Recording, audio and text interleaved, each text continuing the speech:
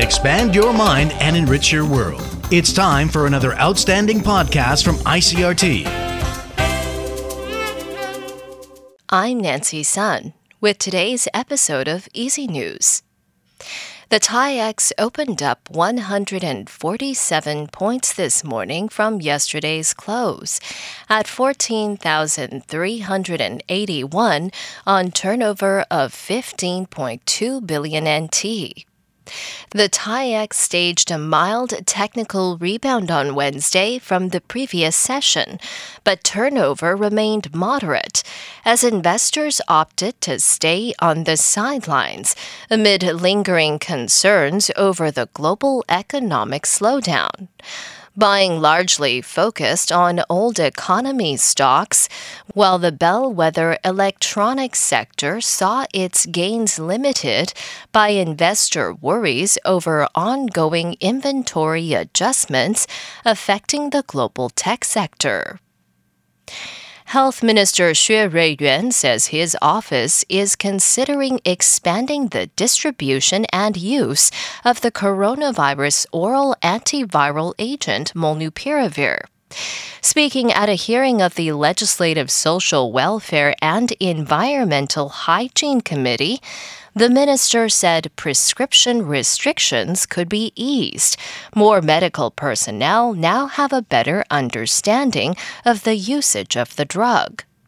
The statement comes after the Taiwan Medical Association complained that the procedure for prescribing and obtaining Molnupiravir is overly troublesome, and as a result, some doctors are choosing not to prescribe it.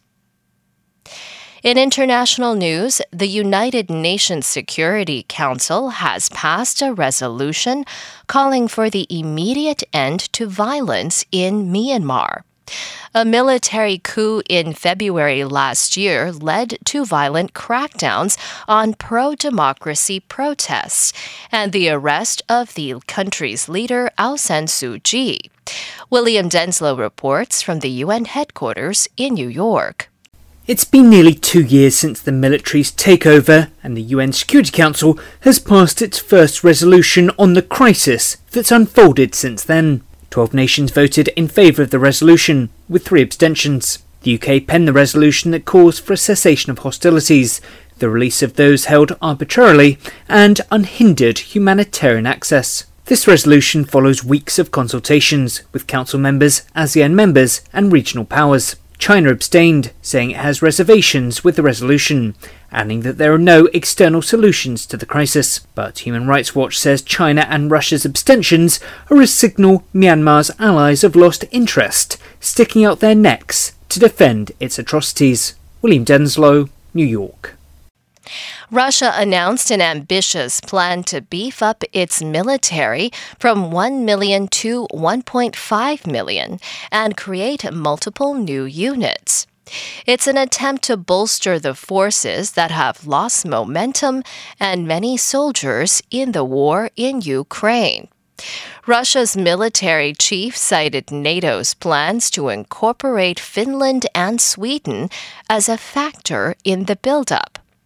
Russia's defense minister Sergei Shoigu declared on Wednesday that the country needs a force of 1.5 million to guarantee Russia's security. The Russian military currently has about 1 million soldiers.